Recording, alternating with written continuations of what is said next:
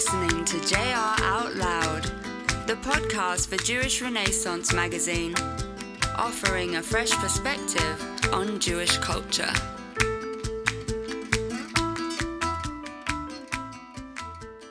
I'm Julia Wagner, and I'm delighted to be here in London with Nina Menkes, a wonderful American filmmaker who is here for a retrospective at the BFI and the release of her latest film, Brainwashed.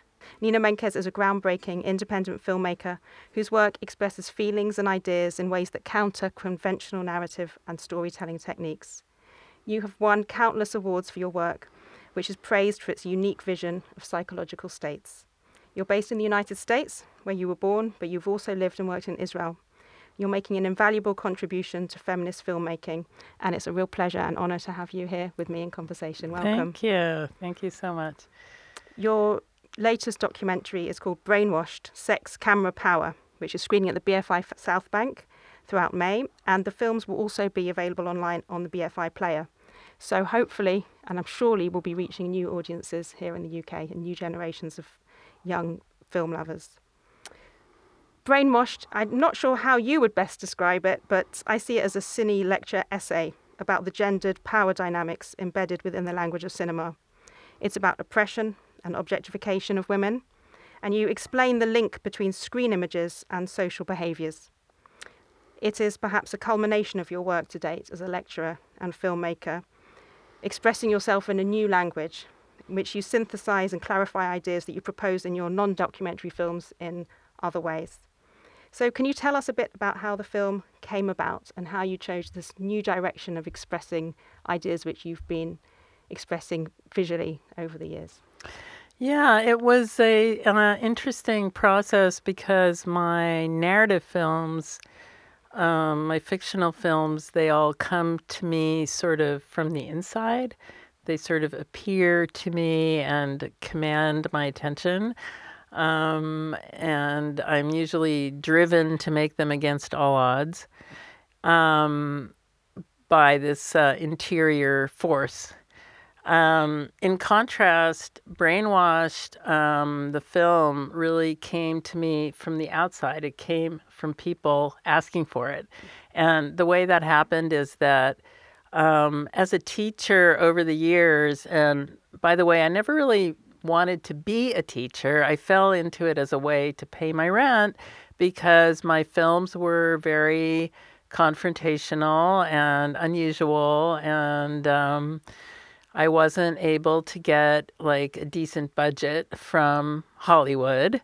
I always thought it was because maybe I'm, kind of too experimental or my films are too wild or something, but it turns out that there was and still is, although it's finally getting a little repaired, severe sex discrimination within the Hollywood film industry. Of course, worldwide, but in Hollywood, worse than anywhere else. In any event, so because of that, I started teaching and, basically paying my rent through teaching. And through the course of teaching, I taught, of course, production. I did not teach film theory, and I really knew nothing about film theory, but I started putting a few film clips together for my students to sort of point out this gendered shot design, which is, one of the things we delve into in Brainwashed. And this it was something that I did probably like once a semester for my students, and I never thought of it as something outside of a film school. But when these two cataclysmic events happened, the first one being the U.S. federal government's investigation of the Hollywood studios for severe sexual discrimination that was instigated by one of the women who we interview in Brainwashed, who was also a co-producer on Brainwashed, Maria Geiss. The federal government found severe sex discrimination, and they went into secret settlement negotiations with the studios, threatening them with literally hundreds of millions of dollars in fines if they didn't step up and repair their statistics. So that was in 2015. That started kind of a sea change in the awareness of women directors or lack of women directors. And that was followed in 2017 by the eruption of the Me Too movement with the publication of the Harvey Weinstein expose in the New York Times. And after that, which was the New York Times, was October 2017, I wrote an essay for Filmmaker magazine in which I kind of drew this devil's knot, the triangle, linking the visual language of cinema with severe employment discrimination and sexual assault, sexual abuse epidemics. And this little essay went viral, and it became their most popular essay of the entire year. And then I started getting invitations to give my talk around the world. In fact, I gave my talk here at the London Film Festival in 2019. And it was very well received. And everywhere I gave the talk, people would come up to me and say, please make this into a movie. You can't just go around showing it to 50 people here and 20 people here. You know, like the whole world has to see this. So it really was a film that seemed like there was a need for it. And it was, you know, an idea whose time has come, maybe. So that was how it came into being. Well, thank you for articulating something that some of us have been sort of quietly muttering while watching things with friends or asked to comment on a film, and people will say, do you want to come and see this film with me? And I just say, oh, I don't think I'm going to like it. And it's very hard to articulate that what it is that might make me feel uneasy about certain films, knowing the genres, knowing the director. And I think I'd rather not go there. And what you've done in Brainwashed is really articulate and show examples of the build-up of impact and how insidious or widespread it might be. Yeah. So thank you for that. And I'm sure it's going to keep running here and be used within lectures. One thing that I find quite difficult as a lecturer is finding clips from alternatives. So what you've done is pivot on that, and you've shown how widespread the mainstream language is without having the problem of coming up against the archive, the problems of archiving, which I think is something that you've come up with in your work, that if films are not repeatedly shown, if they're not restored, if they're not in the syllabus, then each generation has to learn afresh. And is that something that you've come up with through your teaching as well? Yeah, absolutely. I mean, you know, there's a whole system where women have been erased. I mean, I think that Alice Guy Blaché, I had never heard of her until 2018 when that film came out. Be Natural. Yeah, never heard of her. And I've spoken to a lot of people, fellow filmmakers, you know, and people were like, that I never even heard of this name. And here she's really she's really the mother of narrative cinema. She made the very first narrative film back in 1898, and she made dozens, I don't know how many films she made. No one heard of her. Erased. So women are constantly feeling like we have to reproduce the wheel, you know, the fight, we have to start the fight again. It's exhausting.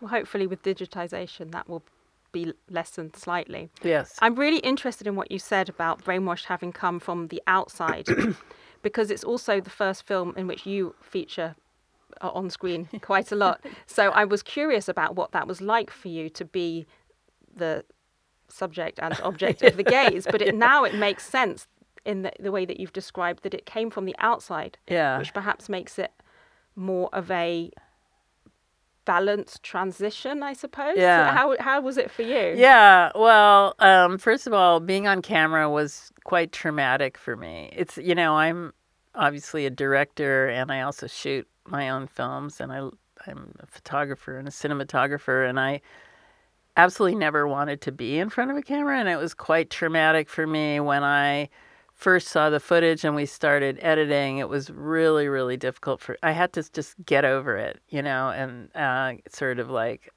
I got used to it finally, and then I could forget about it. But like being on camera and seeing myself on camera was not something. First of all, not something I ever aspired to, and it was weird for me. It was not that comfortable, and I sort of found it, very much like confrontational for myself about all the issues that were inside the film. It's like, I have to look beautiful. I have to look, I look fatter on the camera than I really am. Oh my God. All of these thoughts. It was pretty funny.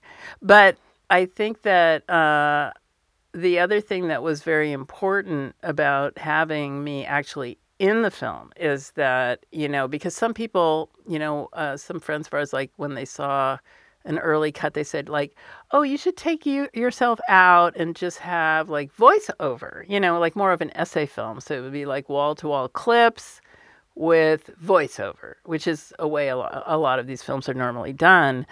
And myself and the editor, Cecily Rhett, we discussed it, and we felt it was very, very important that, even though I'm uncomfortable with my own image, which who cares, not that I had to just get over, but it was very important that my physical body, that me as a woman, as a filmmaker, my physical body was on the screen, and that also all of those sequences where like you see me watching the film and then you see the audience, and so it's kind of making it the intervention very explicit. And also a friend of mine in Vienna told me, we talk about visual pleasure. Of course, Laura Mulvey's famous essay is narrative, visual pleasure, narrative cinema. And, we have to ask, visual pleasure for whom? And what my friend in Vienna said is, she said, I got intense pleasure from seeing your body on the screen. You were mediating objectification for us. You were standing in for all of those things I felt for so many decades. And it was like very moving to me, she said, to have your body there on the screen. And that was pleasure for me. So, I mean, that was not anything we ever thought of, but I was really happy to hear that it made sense on that level. And it works also because we feel more like we're in the audience and we see your audience members. So we feel that we're being spoken to directly by you. And I think it's very, very effective. You mentioned the other things that you do as part of your filmmaking work and alongside it, photography and things like that. How did you get into filmmaking? How did you choose film as your medium, or did it choose you? Yeah, well, I was, when I was a teenager, I was a dancer and a choreographer, and I always did photography, still photography. And I actually, I just realized this. It was a summer when I was a teenager, somehow or other, I can't remember how this came about, but anyway, I ended up spending a summer in London. And I lived in a flat with a few other dancers. And we were taking classes at some dance school. I don't remember which one.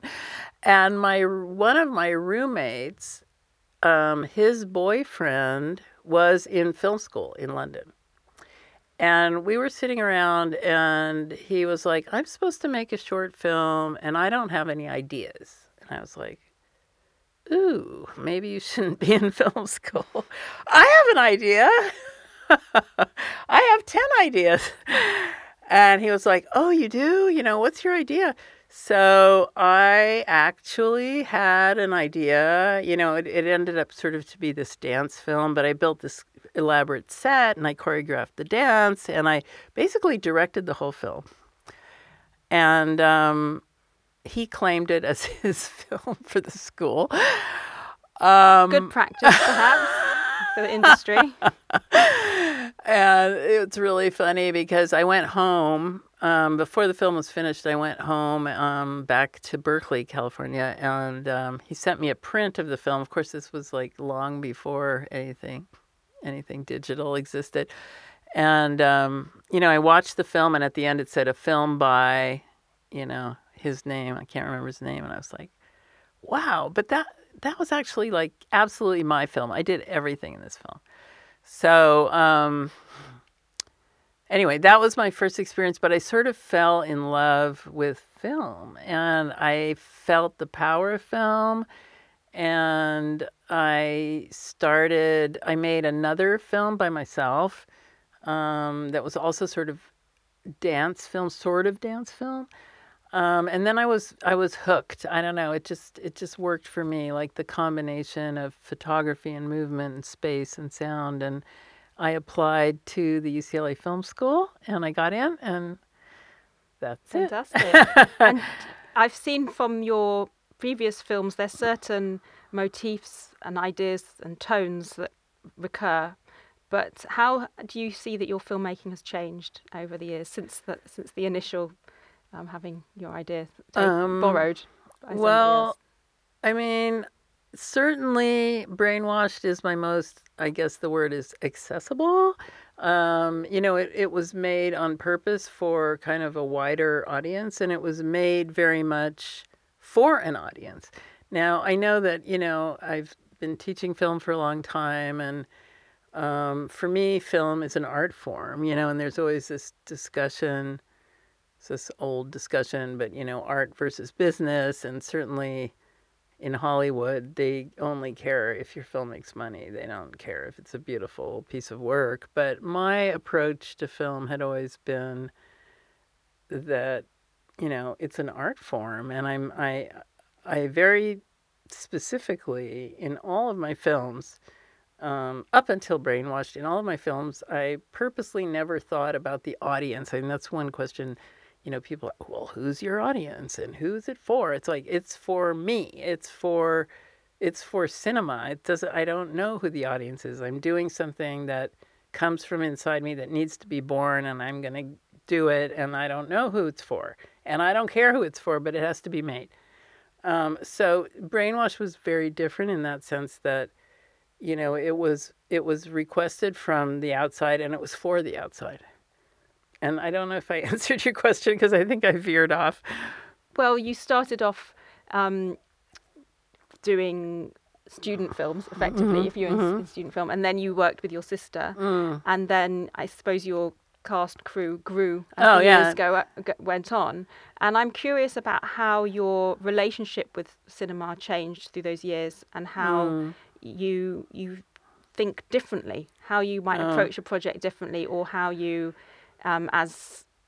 since the 2017 as well, like how you view the language of cinema differently as you've lived and worked within it, or perhaps the same. Maybe you see it as your personal language, which aligns with the art form. That's more like it. I don't.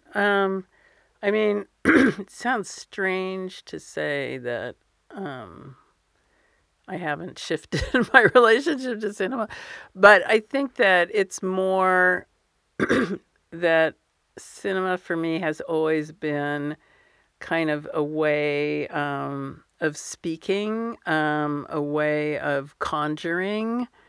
My sister Tinka said once, when we go out to make a film, it's like, jumping into the unknown or fishing with a bait. The script is your bait, and you're going out to fish, and you hope you catch a big one, but you don't know what you're going to catch. So there's this, another metaphor might be like the Oz books, the road to Oz. We used to say this as well, like every film is a different road to Oz. So the film itself is a process of discovery and exploration, whereas I think, the more traditional films, because they're worried about money and because they're extremely expensive, every single thing is pre-mapped out and predetermined and reviewed by a million people. By the time you go to make it, it's not very fresh.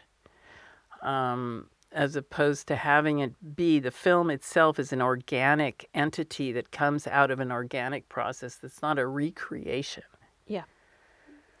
And that does come forth in your films. I feel like the immediacy of sitting in and with the sounds and images is very strong, and I don't find myself thinking that the writer's room must have had fun over this scene. It's a different kind of it's experience. Yeah. I'm curious also about the use of Hebrew language and imagery in your film. It's something that some viewers may not pick up on if they can't see the Hebrew text or font or hear it.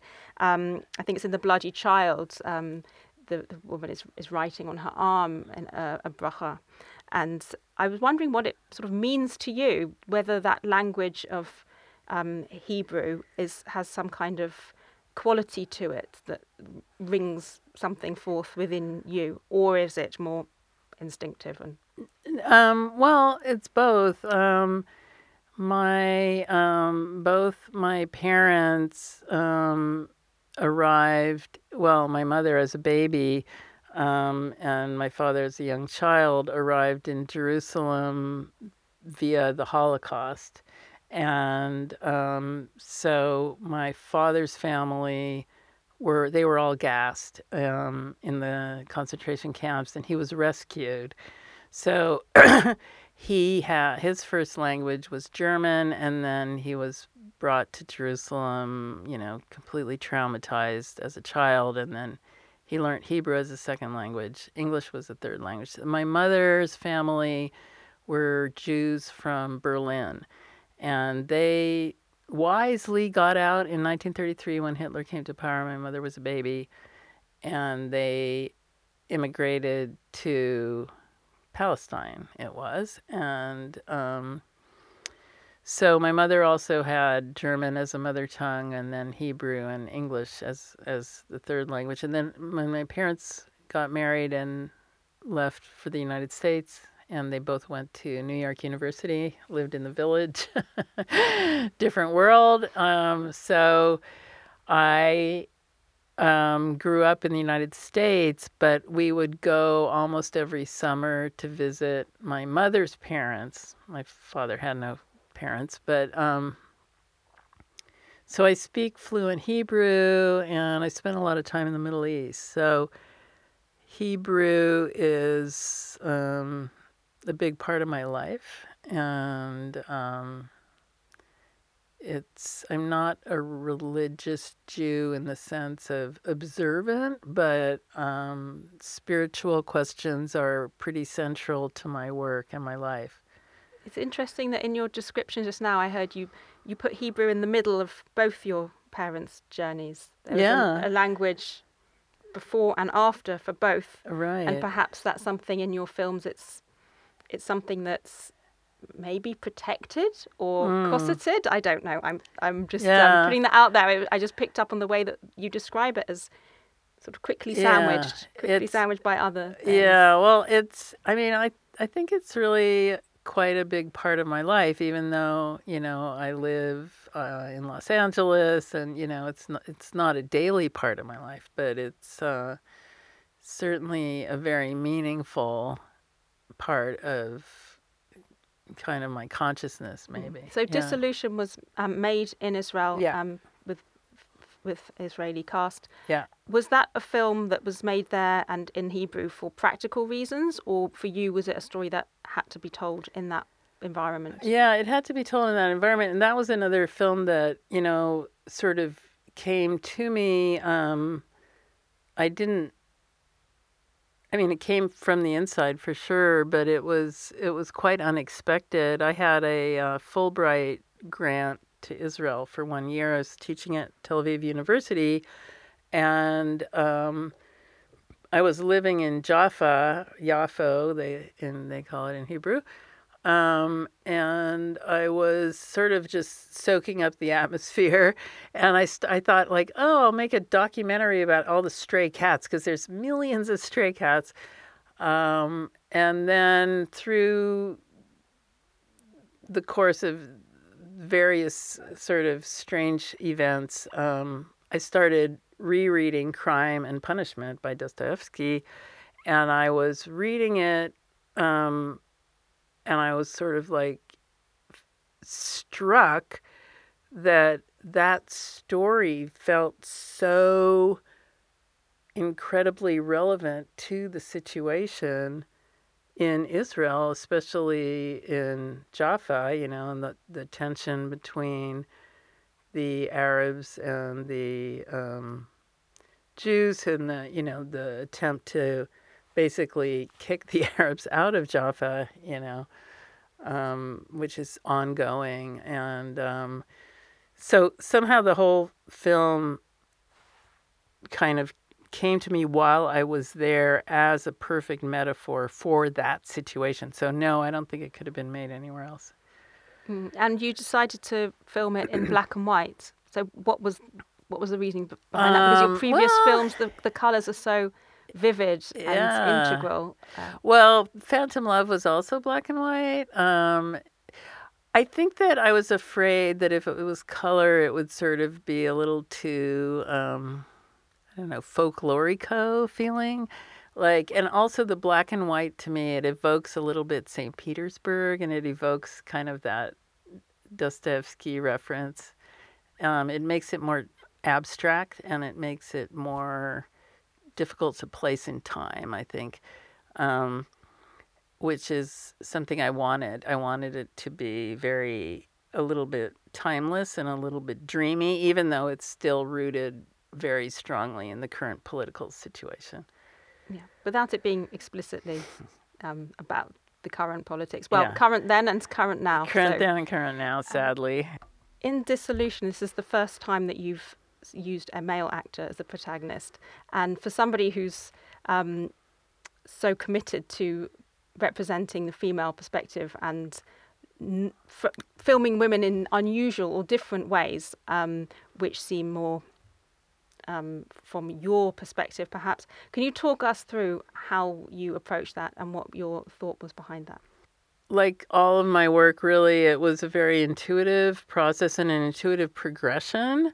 When I got excited about the idea of crime and punishment in Jaffa, obviously I needed Raskolnikov. And Raskolnikov happened to be my neighbor, who I met on the street, and he looked to me like Raskolnikov. I just thought, like, oh my God, that's him. And then when we talked about it and I suggested him to be in the film, he said, my whole life I felt like Raskolnikov. So I was like, all right, God has arranged this one. But if I think about it sort of intellectually, I feel that, my films form a progression that begin with The Great Silence of Zohara and move through, the figure the female figure that's tracked through all my films goes through a certain transformation. And the film before Dissolution, which was Phantom Love, the female figure has a certain kind of opening or awareness or enlightenment that sort of happens to her towards the end. And I think that after that, I was ready to look at the wounded male. So I've been looking at the wounded female this whole time. And then, you don't have the wounded female without having the wounded male. They're a bonded pair. And so looking at this man who's violent and misogynist, basically, and he's violent towards women. He kills at least one, possibly two women.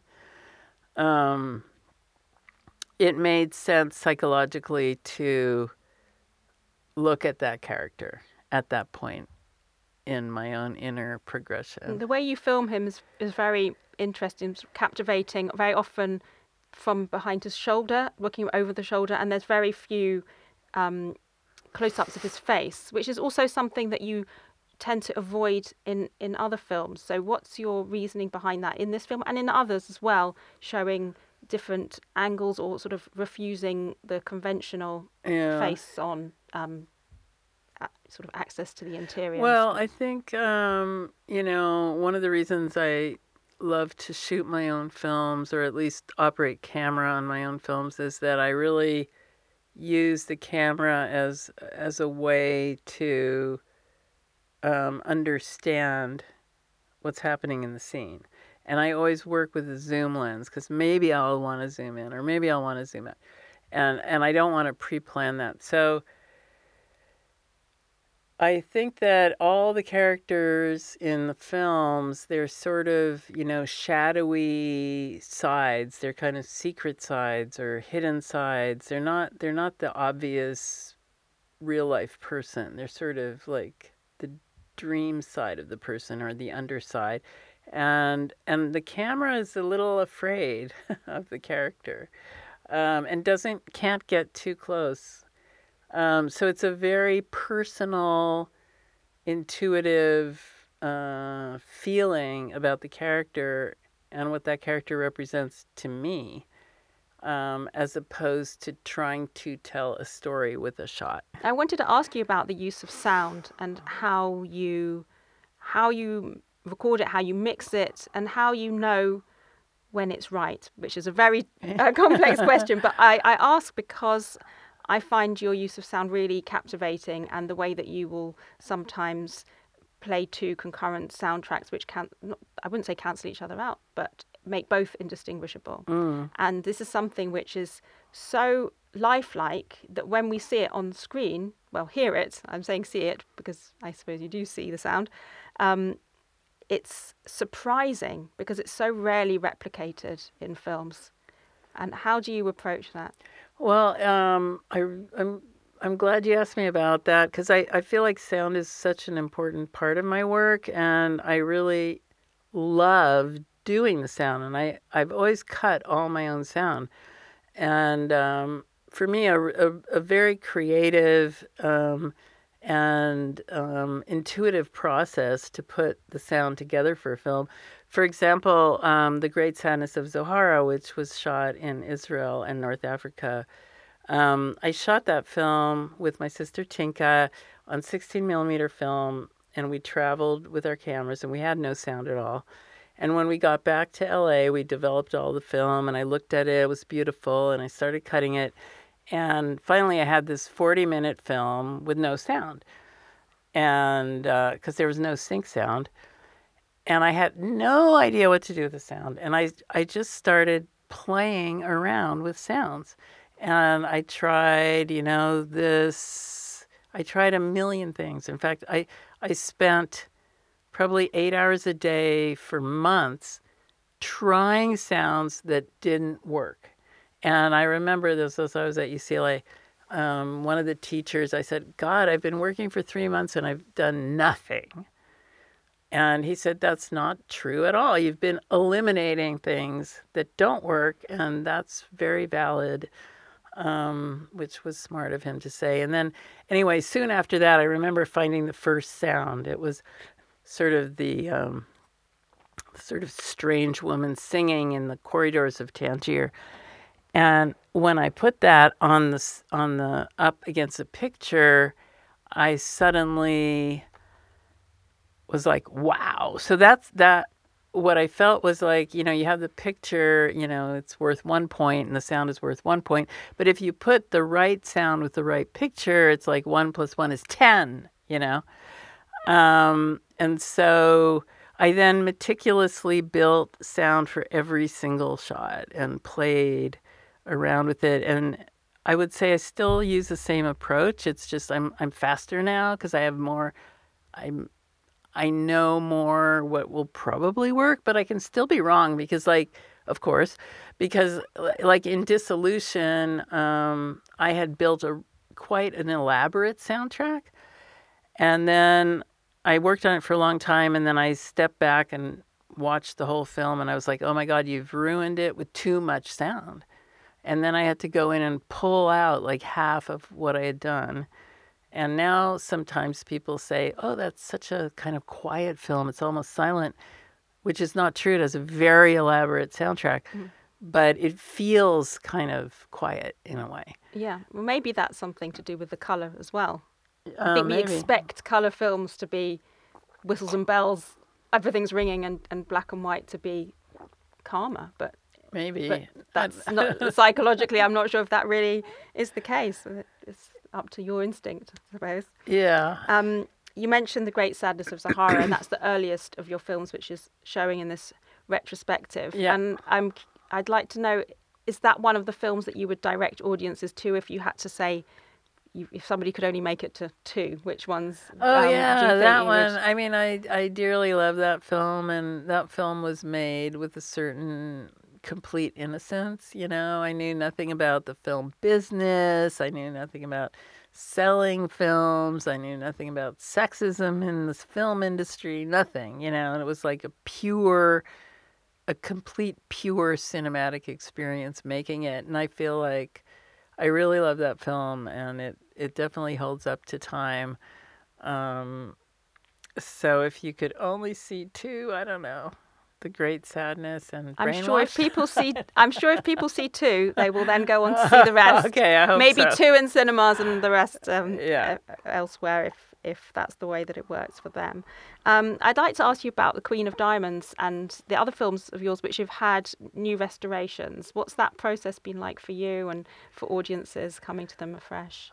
Well, for me, it was a dream for a long time, as I shot my films on 16 and 35, and then, more and more, that was not a format that anyone was watching films on, and everything became digital, and I had these like really low quality transfers, and it was kind of cringeworthy for me to show the films on video, and I didn't want that, but restorations are incredibly expensive, and I was just sort of, for years I was just praying that some miracle would happen and somebody would restore the films, and actually that's what happened. A miracle happened and somebody restored the film.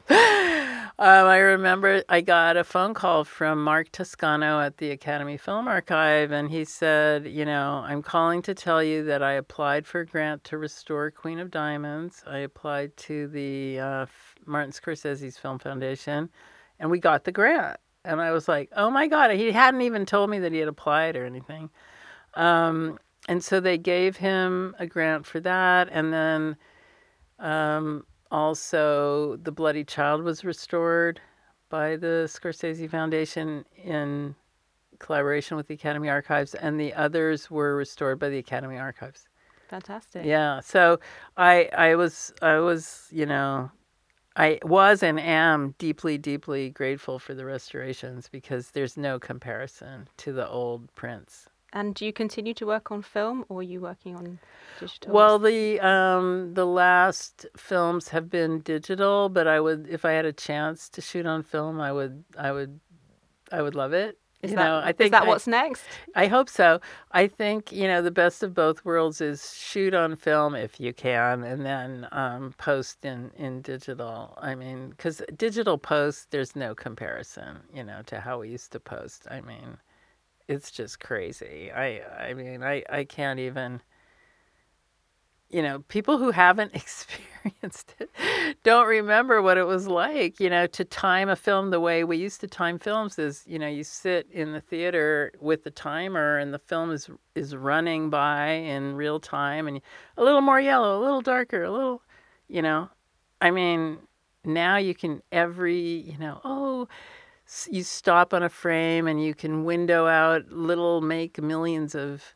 I mean, I heard that he spent, I think someone told me, 6 months making the digital internet.